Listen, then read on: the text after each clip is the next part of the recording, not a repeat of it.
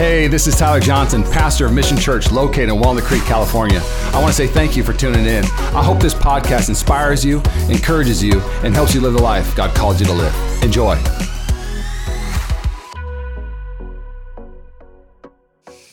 I'm so excited. Tonight is a new series we're starting. And if you're brand new, my name is Tyler. We just finished a series titled Knowing God. It was 6.5 months long. It was one of my favorite series we've ever done. Check it out if you have some time to binge watch a series of 6.5 months long. It's the Gospel of John. But tonight, we're starting a series titled, What's the Big Deal? Turn to your neighbor and say, what's the big deal? It's kind of fun, right? It's just fun to say. Now, I love preaching on the book, but something I want to do for just a short 5-6 week period is I want to look at topics in the Bible that were a big deal to God, that he would talk about them all the time. Like, did you know prayer, he talks about 116 times? I'll show it to you. My concordance showed me this. So 116 times, God talks about prayer. Where's it at? I gotta find it because I put it somewhere else. Here we go. La-da-da-da-da. Maybe I can't find it. Oh no. Oh, I found it. Pray, prayer, praying, ask, asking, seek, seeking, knock, knocking, watch. 116 times, top 5. So he's talking about it all the time. It's a big deal to God. I'll hear Christians say this to me all the time. What's the big deal with community? Why are you always talking about getting a small group? What's the big deal with serving, Tyler? You always telling us, why is that such a big deal to you? So what's the big deal with generosity? Why do you talk about generosity? Hey, what's the big deal with church? Is it really that important that I'm there a lot? If I come once a month, is that good enough? What's the big deal with prayer? I preached on the word recently. Just what's the big deal with this whole Bible thing? When we get done with this series, I think things that you don't value right now, you're gonna value them. I believe it's gonna change. Let me put it this way. Recently, got to buy a house, Jehovah Jireh, Jehovah Nissi, Yeshua. Those are all names of Jesus, if you didn't know that. Isn't that cool? Yeah, I went to Bible college, pretty smart. I can talk about propitiation, student paper, all that stuff. Okay, anyways, we got a house and started remodeling it. And when you remodel a house, you start knocking out walls. I found out that there are pillars in the house that you can't knock out. If you do, the house collapses. I remember talking to one of my buddies, like, it's just one little, it's not that big a deal. You can move that one out of the way. And so I thought about like, should we risk it? There's a pretty big beam, it should hold the house. And then I called an expert. Called my good friend, Chris Flanders. Chris Flanders in the house? Where's Chris? Chris Flanders, come on now. I called the expert, Chris Flanders. Chris and Laura Flanders, we love them. Come on, Laura's doing all the PowerPoint. Give it up for Laura back there doing the ProPresenter. Who was around in church when they had the overhead projector? Come on now. Your goodness is running after. There are some gifts in technology, all right? You know what I'm saying? So I call Chris, the expert, and I say, Chris, I want to knock this out, this out, this out, this out. Tell me what I should do. And he walks around, and Chris knows how to build a house. He knows how to remodel a house. This is one of his expertise, okay? And he goes, no, don't move that one. Don't move that one. You can actually shorten this one, but brace it with this thing. And I'm walking around, I'm going I'm literally amazed. He's just pop, pop, pop, pop, pop. And so we do exactly what he does. And again, if we removed one of those beams, it would have been a big deal. House go bye-bye, okay? Now, let me share a story with you real quick. The Bible speaks of God as an axiom. Let me unpack what the word axiom means. It is a factual truth that God is the God of the universe. The Bible doesn't try to prove to you that God's real. It speaks as you would know it's common sense. This is what the Bible does. It's an axiom. It's like, of course God is real. There's this verse actually, it says in Romans 1 that says like, of course he's real. I'll read it to you. Romans 1:19, they know the truth about God because he has made it obvious to them. It's talking about creation. For ever since the world was created, people have seen the earth and sky. Through everything God made, they can clearly see his invisible qualities, his eternal power, his divine nature. So they have no excuse for not knowing God. So the axiom of the Bible says, of course God's real. Let me double down on this real quick. It'd be like you walking in a desert and never seen a watch before in your life. And in the desert, you walk around and you pick up the first watch ever. And you see the second hand ticking, tick, tick, tick, tick, tick. You see the minute hand moving with the second hand. You see the hour hand slowly moving. And you look at the gears in the back and you look at this watch and you say, surely there must be a watchmaker. Would you say, the dust must have been windy for the last 100 years and it made this perfect watch that changes all these gears? Would you say that? Well, look, thank you, sweetie. That's my wife. No, I wouldn't say that, Tyler. I wouldn't say that the sand made the watch. That'd be silly. So thank you, sweetie. And what the Bible's trying to say to you is, when you see the world, surely there is a world maker. Because when you see the tides come and go, when you see the sun rise and the sun set, when you see seasons come and seasons go, when you see the earth spin around the sun, we don't see it, but on science, you know what I'm talking about. Except if you're Kyrie Irving, the earth is flat. Long story, we'll talk about it later. Here's the deal. When you see the world, you know there's a world maker. And when Jesus comes on the scene, he's also a people maker. He wants to make disciples. And so he comes on the scene, he wants to build a house, and he calls you a house, he calls you a temple. And the reality is he's an expert. And he'll walk into your life and he'll say, hey, this can't go, it's gotta stay. That's gotta go, and I need to build a new pillar, because if you don't have this pillar in your life, you're gonna crumble. And what the big deal is simply saying this, if you don't have prayer as a pillar in your life, this is gonna crumble. If you don't have a pillar of community in your life, it's a big deal, your house is gonna crumble. If you don't have generosity in your life, it's gonna hurt you. It's gonna crumble. If you don't know about holiness, holiness is a big deal. It better be a pillar in your house. Worship. What's the big deal with worship? Am I supposed to engage with it? If you don't have worship, it's like the big beam that goes all the way through. God wants to build a house that can sustain the greatest storms. And some of you are like, it's not that big a deal. It's a big deal. And some of the things that you have in your house right now, you think are a big deal, they are just cluttering up your life. I'm excited about this series.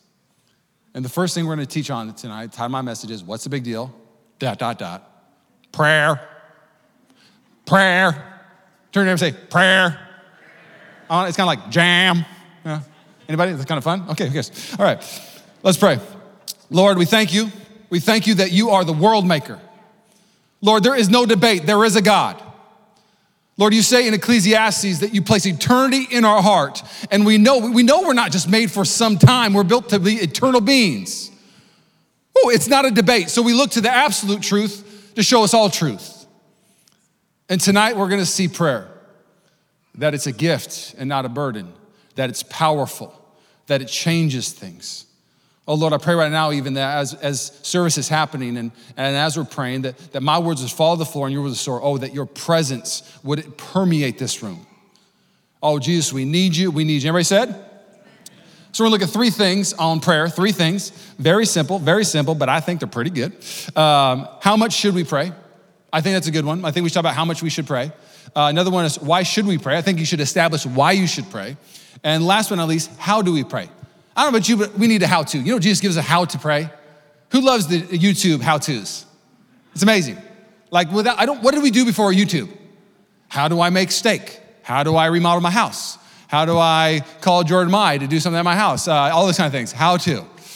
Shout out, Jordan, still love you, buddy. First one, how much should we pray? I'm just reading a couple verses real quick. Luke 18, first point. One day, Jesus told his disciples a story to show that they should always pray. Everybody say always. Always pray and never give up. Do you know a lot of Christians that always pray and never give up? Mission Church can have a lot of Christians that always pray and never give up. Man, the Bay Area needs people that will persevere right now. Man, the Bay Area needs people that will pray for them right now. Man, the Bay Area needs prayer warriors, perseverant ones. So it says always pray. So Jesus was teaching stories. Why? So they would always pray. So it's a big deal. I'm gonna teach story after story. I'm gonna model my life. I'm gonna go away and pray all the time. So you know you should always pray. Let me read you another one. First Thessalonians 5:16 through 18. I'm gonna give you two verses that you need to memorize by the end of service. Ready? First verse is this: rejoice always. You just memorize a verse. 1 Thessalonians 5:16, rejoice always. You're a Bible genius. You're welcome. You want to memorize another one? Here's another one real quick. 17, pray continually. That's a whole verse. You're welcome. All right? It's too hard to memorize verses. Just start with those two, okay? So it says, rejoice always, pray continually, give thanks in all circumstances, for this is God's will for you in Christ Jesus. So what does he mean to pray always? What does that mean? What does it look like? There's two ways that you could really unpack it and even look at the Greek words. First one it means to pray always is that everything you do should be bathed in prayer. It should be bathed in it. So I've talked about my EOE. I have allergies now. My esophagus burns, my tongue burns. It is what it is. So I had to get a bunch of allergy tests. One of the allergy tests was disgusting. So I got my back pricked. That's a normal one. Blood tests, some other ones. But one of them, they took 36 foods and taped them to my back. Like literally like salmon, taped, okay? corn, taped. Like just food after food taped to my back. And the lady goes, okay, so this is gonna be taped to your back for the next 4 days and you can't shower.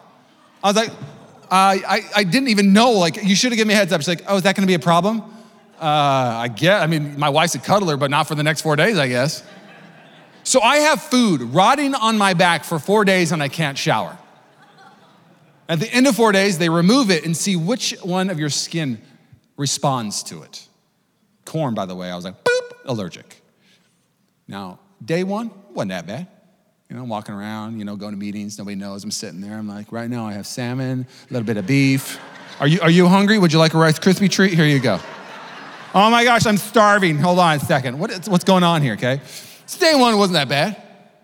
Day two, I'm like, man, I feel grimy right now. And again, like, don't get me wrong, like, I'm trying to take a rag, I'm like, all right, put me back in the game, coach. I mean, I'm trying everything, okay? So day two, day three, I stink. I smell. I put on my cologne. You wanna know what cologne I wear? Curve from Target. I've been doing it since I was 16. People always ask me, what are you wearing? Curve. I can't stop. Tom Ford, whatever, I own that, all the expensive ones, but I just go back to Curve. $19.99 Target. I smell amazing, okay? So I was double down on the Curve cologne, double down on the what do you call it? The antiperspirant, Old Spice, Bear Glove. Makes me sound like a bear, I guess. It's weird. It masked it, but you could still smell it. Let me just pull this in real quick. I'll never forget when I went to the doctor. She peeled the things off my back, and I went straight home and I showered. Oh, it was rejuvenating. And then I took it for granted. I was like, every morning I wake up, I take a shower and just gets my day started. And after a workout at nighttime, I come home, I take a shower, and I just sleep better. I don't know, who can't go to sleep when the legs feel all sweaty? You gotta watch, anybody, you know what I'm talking about? Yeah, exactly, my people. The rest of you are animals, okay? Night, I'm like, oh. My girl has gone to Orange Theory before and went to bed. That's nasty, girl. That's nasty. All right? Confession. I didn't ask her for permission on that one. I don't know. Pray for me. So anyways, I was like, you're getting into bed right now? She's like, I'm so tired. Burn the sheets. Okay, anyways, let's keep going. I want you to catch this real quick. This is what happens when you don't bathe your marriage in prayer. Day one, it's not that bad. Day two, it's not that bad. Day three, it kind of stinks. Day four, it starts to stink. Man, maybe you just make one big gesture. You just send some flowers. Maybe that will make it smell better. Maybe you do another thing to try to hide the smell and the stench of your marriage. No, you want to know why your marriage stinks? You're not praying. You need to bathe your marriage in prayer. Your kids, man, pray for your kids. Bathe your kids in prayer. Your career, bathe it in prayer. My grandma bathed 3 things in my life in prayer. She always said it to me. I can't not celebrate it. One was my marriage. I would date a girl. Does she know the Lord, Tyler? I'm like 7th grade. I don't know the Lord, Grandma.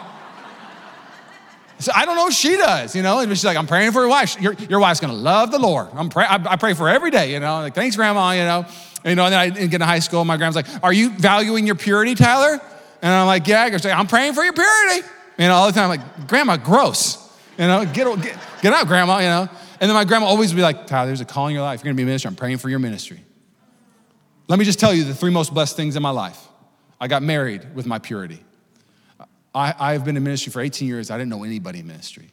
Just like any other job, any other place, the senior pastor has kids, hires the kids and the friends' kids, and then you're the one that nobody knows, and you're like, who's that guy? And I remember saying, God, I feel like I'm just getting picked over by everybody else. And I remember just when I started in ministry, I just felt like nobody wanted to hire me because nobody knew me. I was the first Christian in my family. And I remember God going, the only one you need to know is me. And I started thinking of my grandma, and I got into church, and I felt like God's favor and hand was just on my life, moving me at the right moment, protecting me at the right moment, assigning me at the right moment. Man, my 18 years of ministry, I've loved it. My grandma bathed my ministry in her prayer. My marriage, 9 years, come on now. I love my girl. I'll let her get into bed after Orange Theory. I don't even care. My grandma prayed for you. Should have said, pray a little harder, okay? Pray for me, let's get it. So, 3 things. Bathe it in prayer. Another way you could say praying always is simply this, pray first. You should have that motto, just pray first. You're gonna ask somebody out, pray first. You're gonna go out and hang out with friends, pray first. You're going to work, pray first. Your kids are leaving, let's pray before school. Let's pray first. Just pray first. Everything, pray first. We're gonna make a big family decision. Pray first. You just got a big bonus. Pray first. Everything, pray first, pray first, pray first. There's something about people who know what prayer does to their life. Pray always. Doesn't mean like you're walking through the day, hey, Todd, I'm sorry. Bible says, shut up, okay? I'm a Christian, Bible says to pray always. Get out of here. It's not what it's saying. But what it is saying is that, man, it's gotta be a pillar in your life. Bathe the things of God in prayer. Come on now.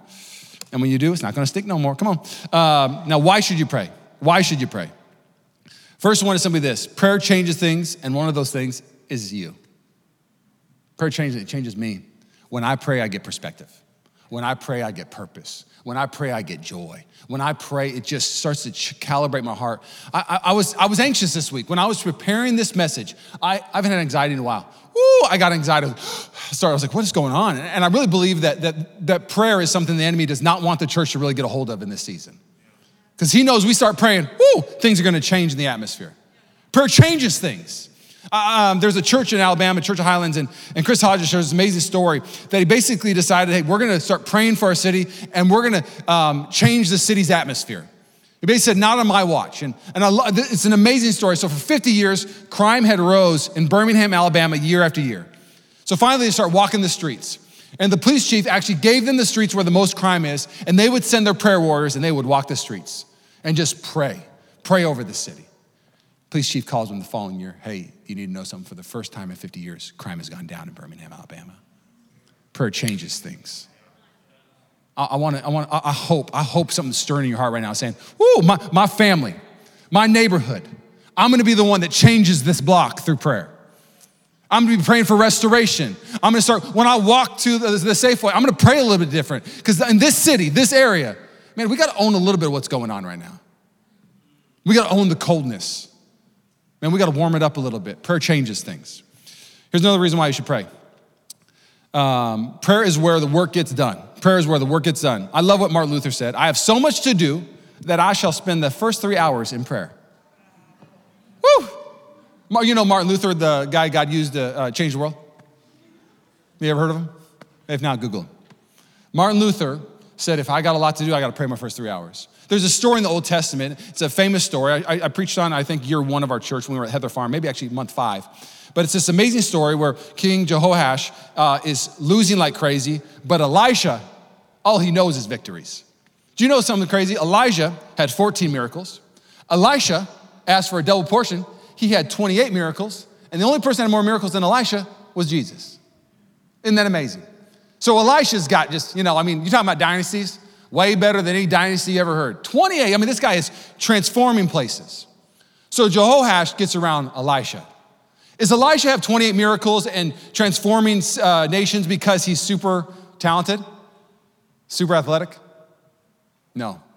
Jehoash gets in and goes, hey, I'm in a battle right now. I'm surrounded, we're gonna lose. I need something. And so Elisha says, let's start praying. Grabs his hand, he goes, hey, I want you to go out the door. Let's get spiritual real quick. It's interesting, man, when you plant the church in an academic area, affluent area like the Bay Area, man, getting you guys spiritual is hard. Let's get spiritual. Who wants to pray? Ugh. You can tell me a lot of things just teach me the Bible, Tyler.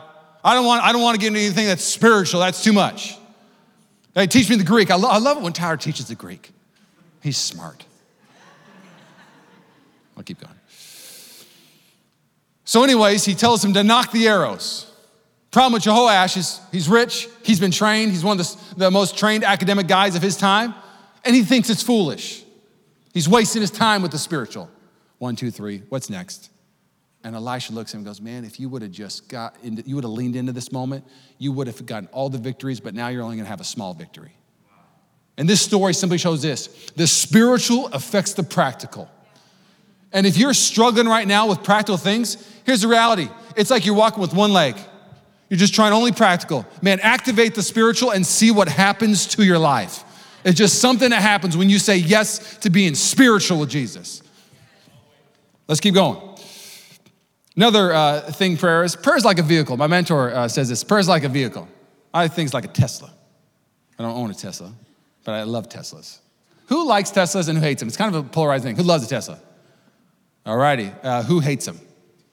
Yep, okay, yeah. I think going 0 to 60 in 3 seconds is like a gift from God, okay? You're like, oh my gosh, the movie starts in 10 minutes. It's a great thing, okay? Like, oh, I can't go to the music park today, but I can do this real quick, and I love it. But here's what happens with prayer. It gets you further faster.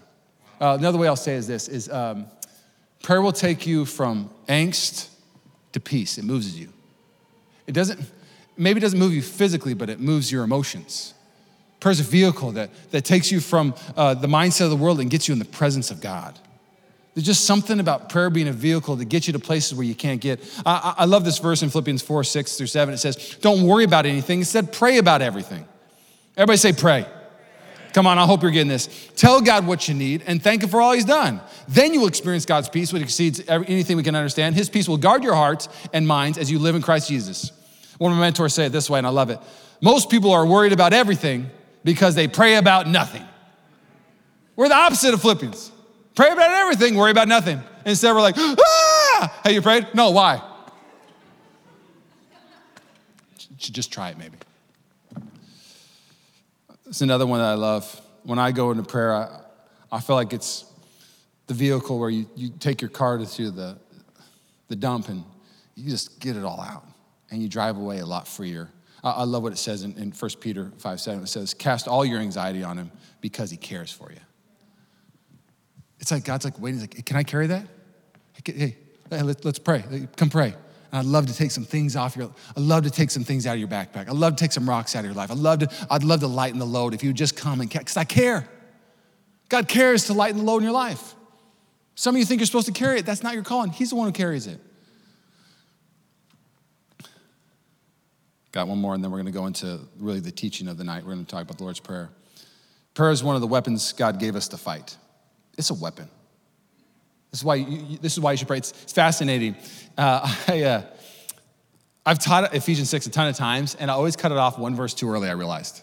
So everybody knows, if you don't know Ephesians 6, it says this in the very beginning of Ephesians 6. Finally be strong in the Lord and his mighty power. Put on the full armor of God so that you can take stand against the devil's schemes. For our struggle is not against flesh and blood, but against rulers and against authorities and against the powers of this dark world and against the spiritual forces of evil in the heavenly realms.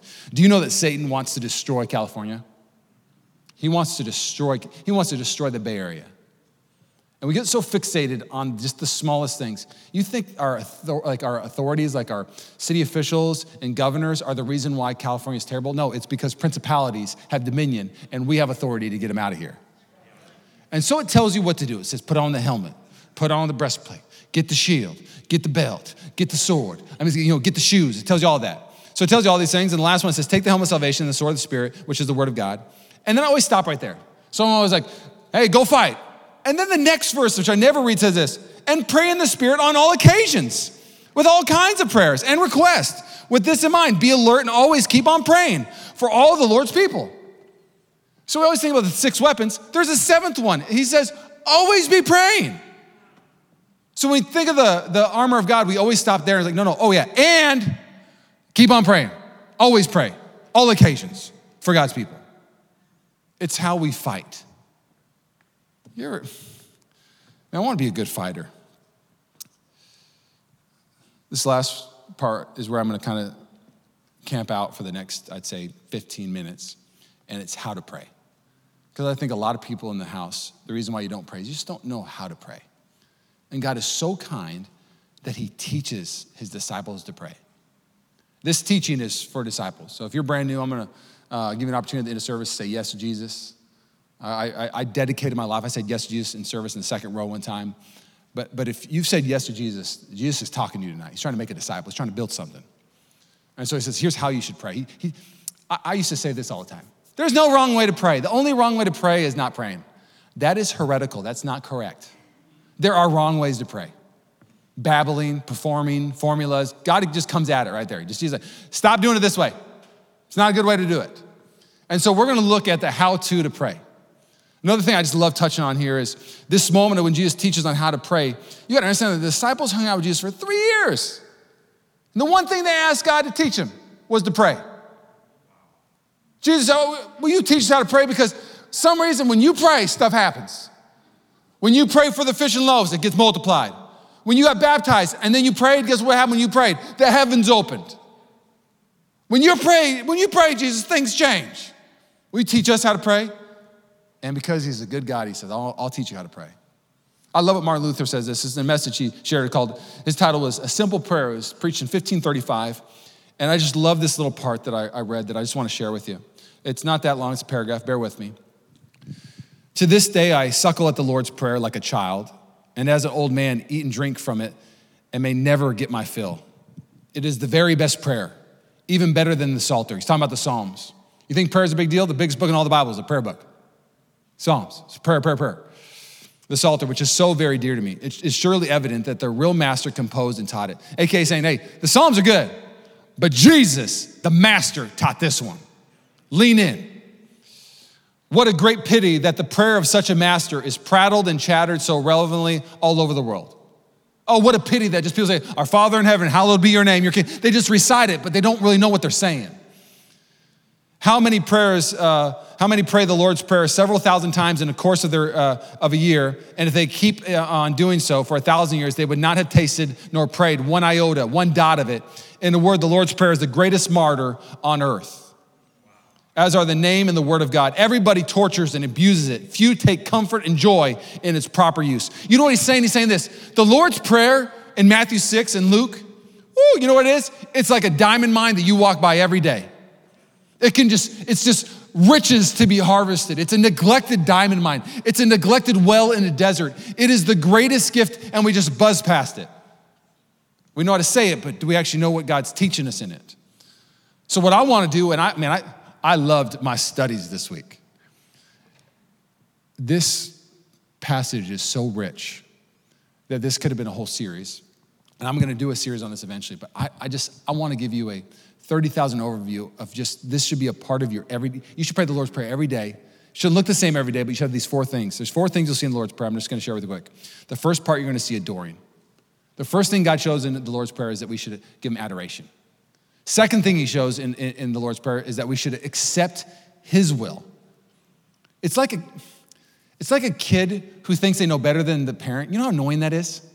Can you imagine if your 7-year-old was always telling you how to run the house? But imagine if the 7-year-old finally came to you and said, hey, Dad, hey, Mom, I had this revelation. You're smarter than me. You know better than I do. I'm gonna let you be in charge from now on of the house. Sound good? As a parent, you'd be like, oh my gosh, my kid gets it.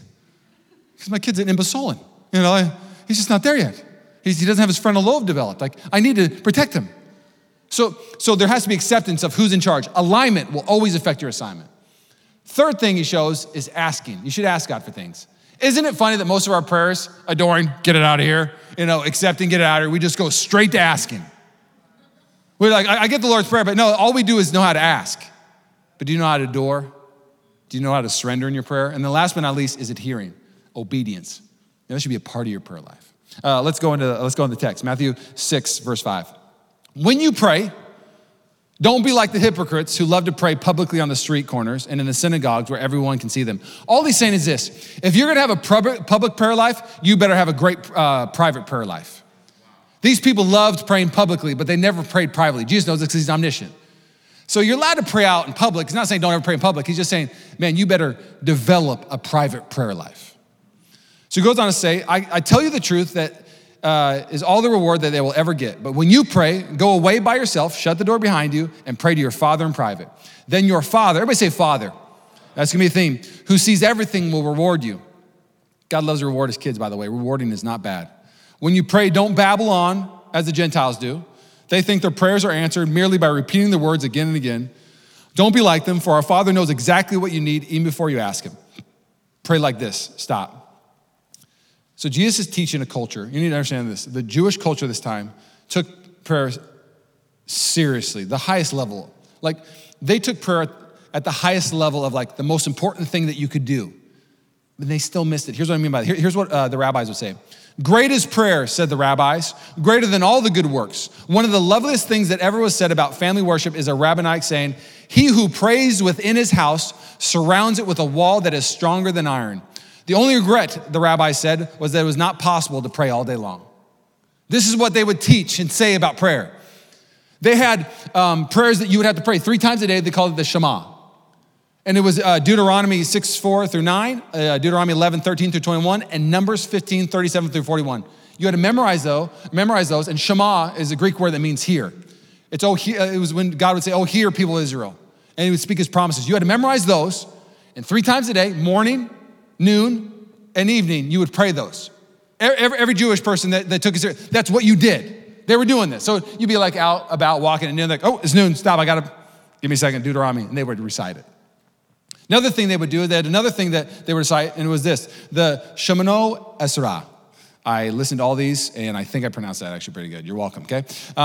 Which means 18. It was 18 prayers written out by rabbis that you were supposed to recite. One of them read like this: "Bring us back to thy law, O our Father, bring us back. O King, to thy service, bring us back to thee by true repentance. Praise be thou, O Lord, who dost accept our repentance." That was one that they would pray every day. That was number 5 on the list of 18. So Jesus comes to a culture who is praying 3 times a day, reciting verses, and then they also have 18 prayers they pray every day. And he says they're missing it. Wow. They're building wrong, because he's the master builder. Now, let's just be honest. If Jesus came to our time, we don't have a lot of people praying 3 times a day. Reciting, come on, now help us, I believe that, come on. Reciting scriptures 3 times a day, morning, day, and evening. We don't have a lot of people have 18 things they got to pray every day. I would say that at this moment in the church in America, we neglect. If the Jewish culture was Z, we all the way over here and we A. We're like, what is scripture? I got one, pray continually. 1 Thessalonians 5:16, what's that? Rejoice always, 5:17, you're welcome. I think I flip-flopped that, it's all good. But I would submit this to you, that Jesus' teaching today, this is why I love that God is so big, is that this prayer is for people who have misused prayer. Because here's what happened. I'll just let you know a little secret. The Jewish culture made prayer a performance and a formula. So they memorized three prayers, and it became a performance to do it out and about. And then the 18 things they would pray, it was like a formula to fix things. So prayer was man, that guy's a great prayer. He prays out loud. Oh my gosh, look at him. Wow. And then they would pray and think if they do this, they would get this. So the pagans, the Greek word don't pray like Gentiles, actually pagans. Don't pray like the pagans do, is what he's saying is the pagans would pray to get. They would bring something and say, now give me something. And so that's what the prayer life looked like for the Jewish people this time. Now, Jesus says, here's how you should pray. Who wants a good how-to? You guys ready? First thing that we should do as we pray is we should give God adoration. So the first thing he says, our Father in heaven. Woo, that's rich right there. That little statement shows you 2 things when you should start praying. Ready? It should show you that prayer should be relational, not transactional. You're coming to a father, not to a boss. He could have said anything, but the number one way that God refers to himself is Father. He says, come relationally. The other thing, our Father in heaven, it shows his power. I wrote this down real quick for you. Psalm 121 says this, I lift my eyes to the hills, from where does my help come from? My help comes from the Lord who made the heaven and the earth. That's Psalm 121. So why does it say, I look at the hills, where does my help come from? That context in Psalm 121 is the government was always located on the hill.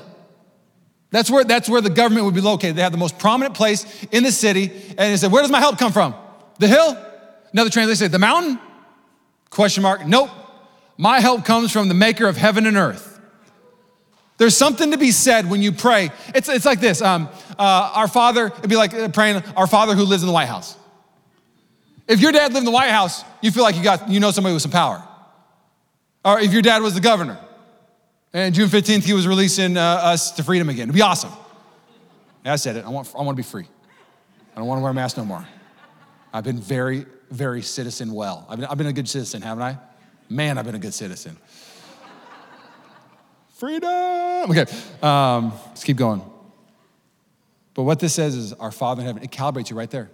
You are walking into a relational prayer, but not only relational prayer, your dad, he sits on the throne of thrones. Oh, there's something to be said about that. That should calibrate the way. You would pray different if you understood that.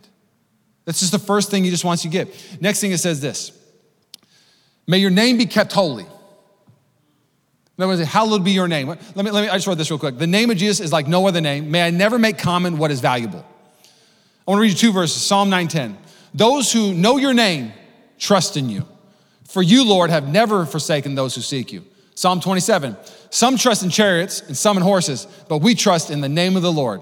You ever name drop before? Like you know somebody? I love name dropping sometimes. When I was in LA, I'd name drop once in a while.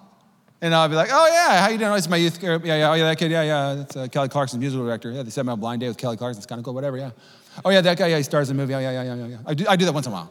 But my favorite name drop was when my mom became the number 2 in charge at the Tacoma Yacht Club. I was about 14 years old. She's now the general manager, but at this time, she's number 2 in charge. And I couldn't get in the Tacoma Yacht Club because I wasn't a member. I didn't own a yacht. So they wouldn't let me in. But my mom said, oh yeah, you can come by and say hi. And the only reason I wanted to come say hi is because I love crab and shrimp. We grew up poor, so we didn't ever have in the house. But the Tacoma Yacht Club, in their fridge, they got a lot of crab and a lot of shrimp. So I would come visit, and the person at the gate would be like, hey, who are you? You member? No, my mom is Michelle Johnson. Oh, okay, I'll let you in. I'm like, dang, my mom's got some power in that name. Okay, Michelle Johnson. I'd walk in there, I'd get in the kitchen, and they'd be like, hey, who are you? Oh, my mom's Michelle. Oh, yeah, my mom was their boss.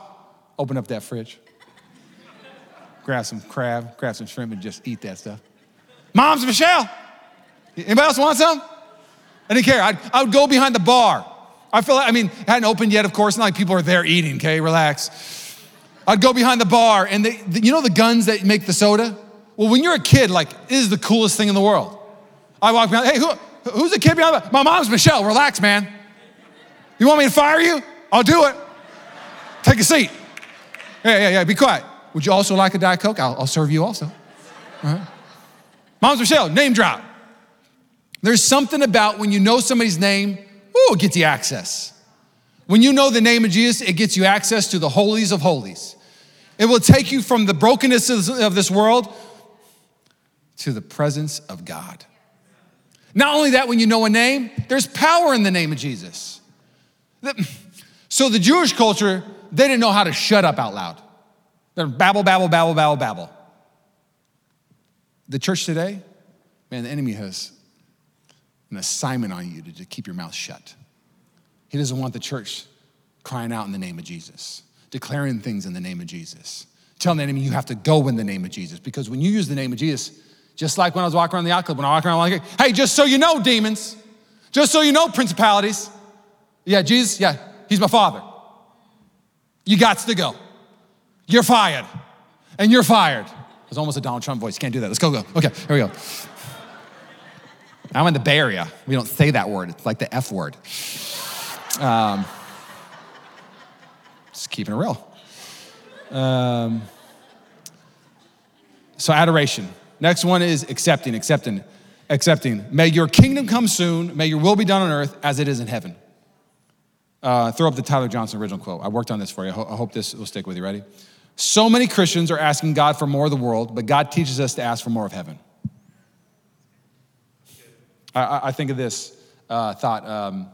If your prayers were answered today, would your world look different or the world look different?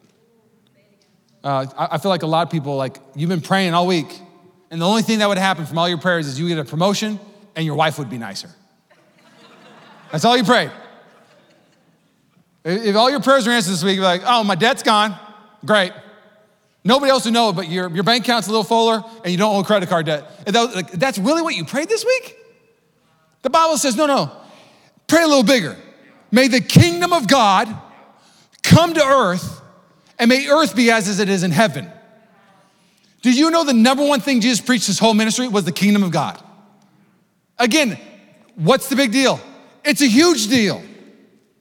God came on saying, repent, for the kingdom of God is near. It's the kingdom of God it talked about. The past in Genesis talks about the kingdom of God, talks about the future kingdom of God, and talks about the present kingdom of God. And the theologians call it the now but not yet statement. And all that means is that if you start praying that the kingdom of God would start coming into your life and through your life, you would be bringing heaven into places that never experienced heaven. But a lot of us, we don't pray prayers like that. And the reason why I call it accepting, it's something that's changed my walk. I've got a great friend, shout out to my buddy. He's got some kids, And I kind of shared this already in the message, but I need you to catch it. Like, this has changed my walk profoundly. He said, Tyler, if my kids came up to me and said, Dad, you know best. Whatever you tell me to do, I will do. That's what this prayer is telling you, like, to accept the authority of God and let him be in charge. He goes, I would be putty in their hands. Oh man, because all I want them to do is marry the best person. I want them to have the best life. I want them to be protected from the things. I would direct their steps in a way that they could never, I just wish they would sit, but they don't.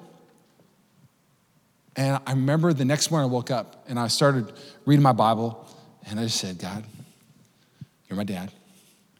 And throughout the day, I'm going to tell you, whatever you want me to do, I'll do. You know better. And you know what's been happening? I asked Rachel this, it was about a week ago. And this is just real talk. Do you feel like our marriage is a lot better than it was 3 weeks ago? And Rachel's answer, what was it? Yes, thank you. Beware, she's like, I don't remember. No.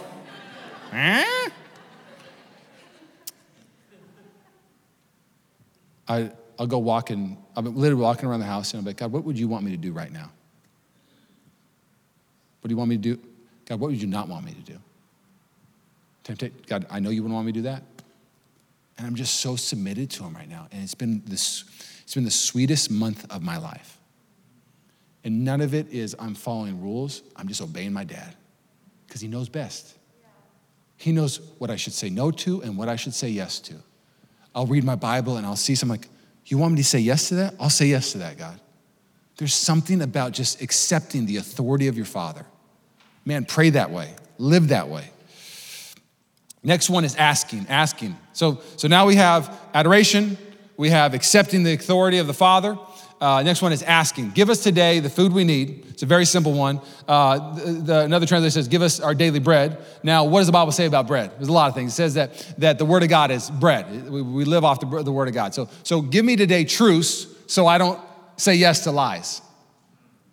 It's interesting to me that the enemy, how many people in this room, you have followed the wrong life simply because you followed a lie instead of knowing truth. God, give me truth today. Truth about who I am and whose I am and how I'm supposed to live so I don't say yes to lies. How many girls have I seen date when I was a youth pastor, date the wrong guy because they didn't know the truth about their value and how God created them? If they just had the daily bread, the daily truth that they're a princess and they are called by God and there is a calling on their life. But they only knew the lie because their dad never told them this, some guy told them this, so they lived a different story. Well, give me the truth today, God. So that's what it represents. Another thing it represents is simply this. Jesus says, I'm the bread. Woo, Jesus, give me you today. I need you in my life today. There's something about saying that. And last but not least, it's just provision. We know that manna, bread came from heaven. Lord, you know exactly the type of provision I need today. I don't know, so just give me whatever, give it to me today, God. And it's daily. You know what's so interesting about this too? It says us. Do you know you're never blessed for yourself? Give us our day. Why? You'll never see me in the Lord's Prayer. It's our Father, us. Because all of these prayers, your life is connected to my life. If I do well, it blesses you, trust me. You do well, it blesses me. If you don't do well, it hurts me. If I don't do well, it hurts you. When somebody's not doing well, they're not praying the Lord's Prayer, they just start talking trash about people. Ooh, it hurts the church. When I'm not doing well, I start talking trash about the church. People don't appreciate me. I've been there a couple times, only twice in 3 years. But you just have a couple people in church and it just ruins you. Oh, it's not good. There's just something to be said about saying, God, give me what I need. Next one, and forgive us our sins as we have forgiven those who sin against us. Now, this is an interesting one. We're going to talk about sin real quick. And in my sermon series, I actually have one just on sin. What's the big deal? Sin. I think we should talk about it. It's all throughout the Bible. It's crouching at the door. It wants to own your life. It wants to destroy you. But what I want to touch on today with sin is simply this, is God says, forgive me of my sins, so I will forgive those who sin against me. So there's a two-part of this, but I want to teach you about sin real quick. I'm just going to give you a little overview about the Greek word of sin here. So the first there's a handful of Greek words that represent sin. The most common one in the Bible that isn't used here is hamartia. And it simply means miss the mark. You might have it up there, but maybe not. That might be on the screen tomorrow. But hamartia, and it means miss the mark. So it simply means just the most common word for sin in the Bible is somebody who is shooting an arrow and they miss the mark. And the reason why they use that Greek word for sin is when we wake up in the morning, there should be a target for our day. Jesus, I'm gonna live for you. I'm gonna love God. I'm gonna love people. And then you start living your day. I hate people. Man, I love me some me. Give me some more me. You missed the mark. It's a sin, okay? So that's the most common one that happens. But man, I'm gonna ask you this, become a focused Christian. There's something about being focused. I shared this in our prayer time. I just want to share it with quick. It's this really intense statement that Jesus makes. He's like, I gotta go. And the person's like, I gotta have a funeral. I gotta have a funeral. He's like, let the dead bury the dead. Like, dang, that's cold-blooded. No, so Jesus is saying, I got time for one thing, to please my God and preach the gospel. I'm a focused Savior. Something about Christians, I'm focused today. I don't got time for just being selfish. I got time for one thing. I'm gonna expand the kingdom. There's something to be said about that. So give us today the food we need, forgive us sin and forgive us sin. So hamartia. Second one is this.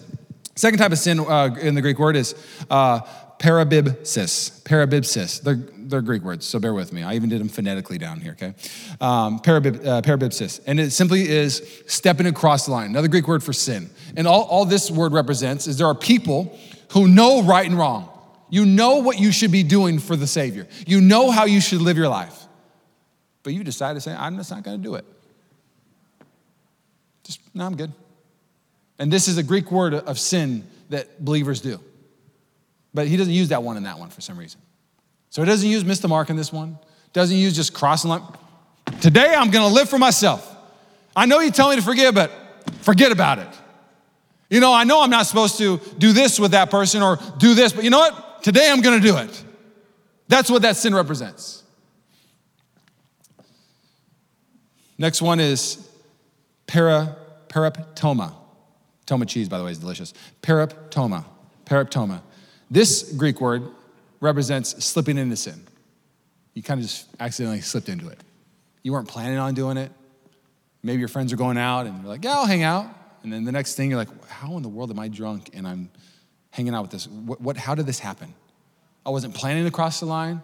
I just slipped into it. And that happens to us throughout the week at times. We slip into a sin. So that's another Greek word for sin, but he doesn't use that one either. So he doesn't use miss the mark, doesn't use cross the line, doesn't use slip into sin. Here's another one. Anomia. And this is a bad one, by the way. It's lawlessness, just what we see right now in our culture.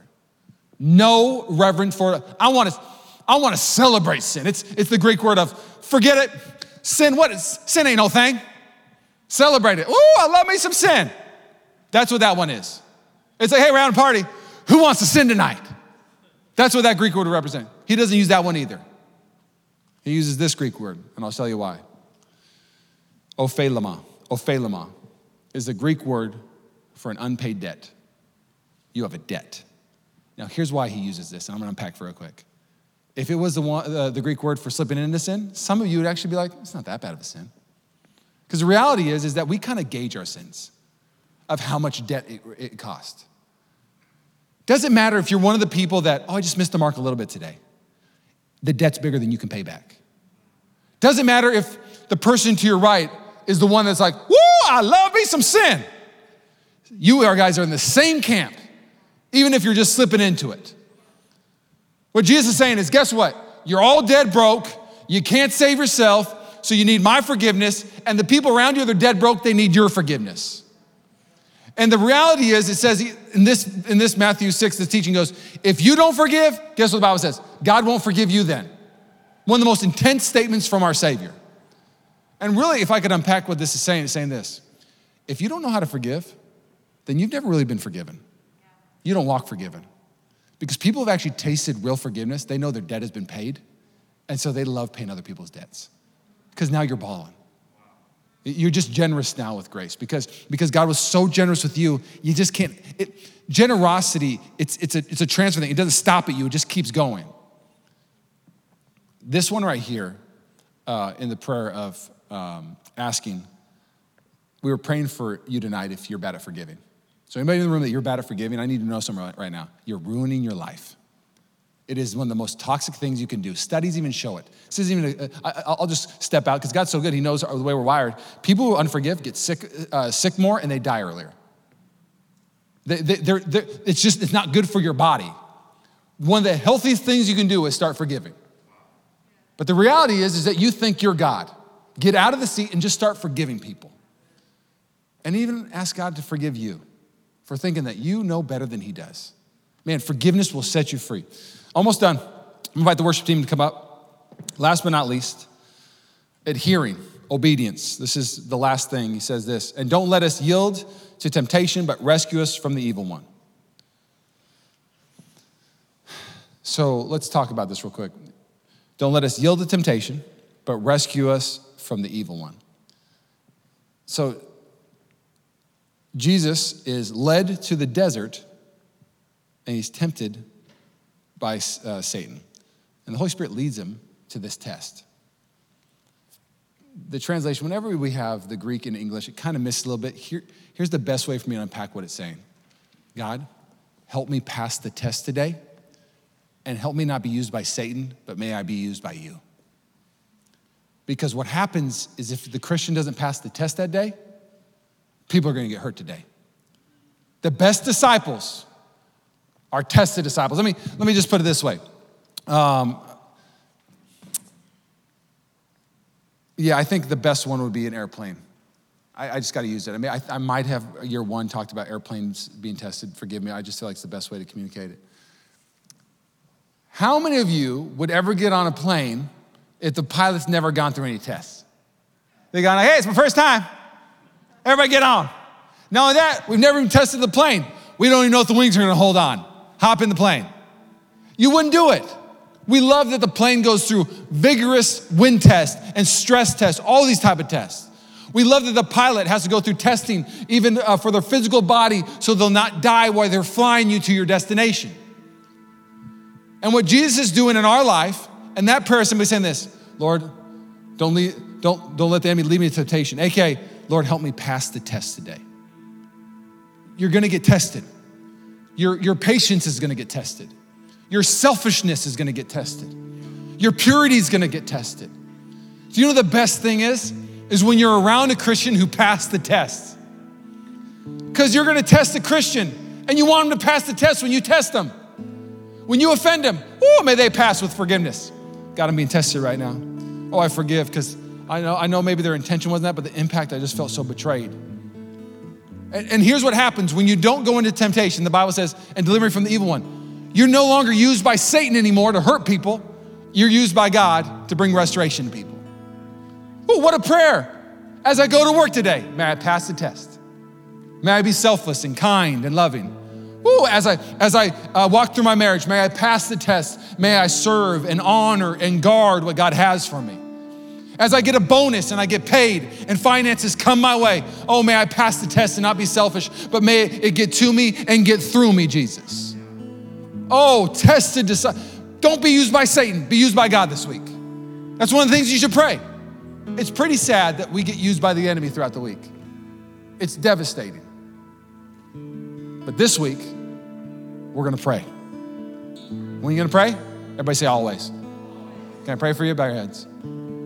God, I thank you for what you're doing at Mission Church. And I believe that our church is gonna become not just a church that is known for worship and known for serving, known for evangelism, known for praying. We're just gonna be known as a church of impact. Because God, you are building a house. You are the house maker. And you don't build a house so it's just shall we. You don't build a house so it looks nice. You build a house to save a region. You build a house to save a world.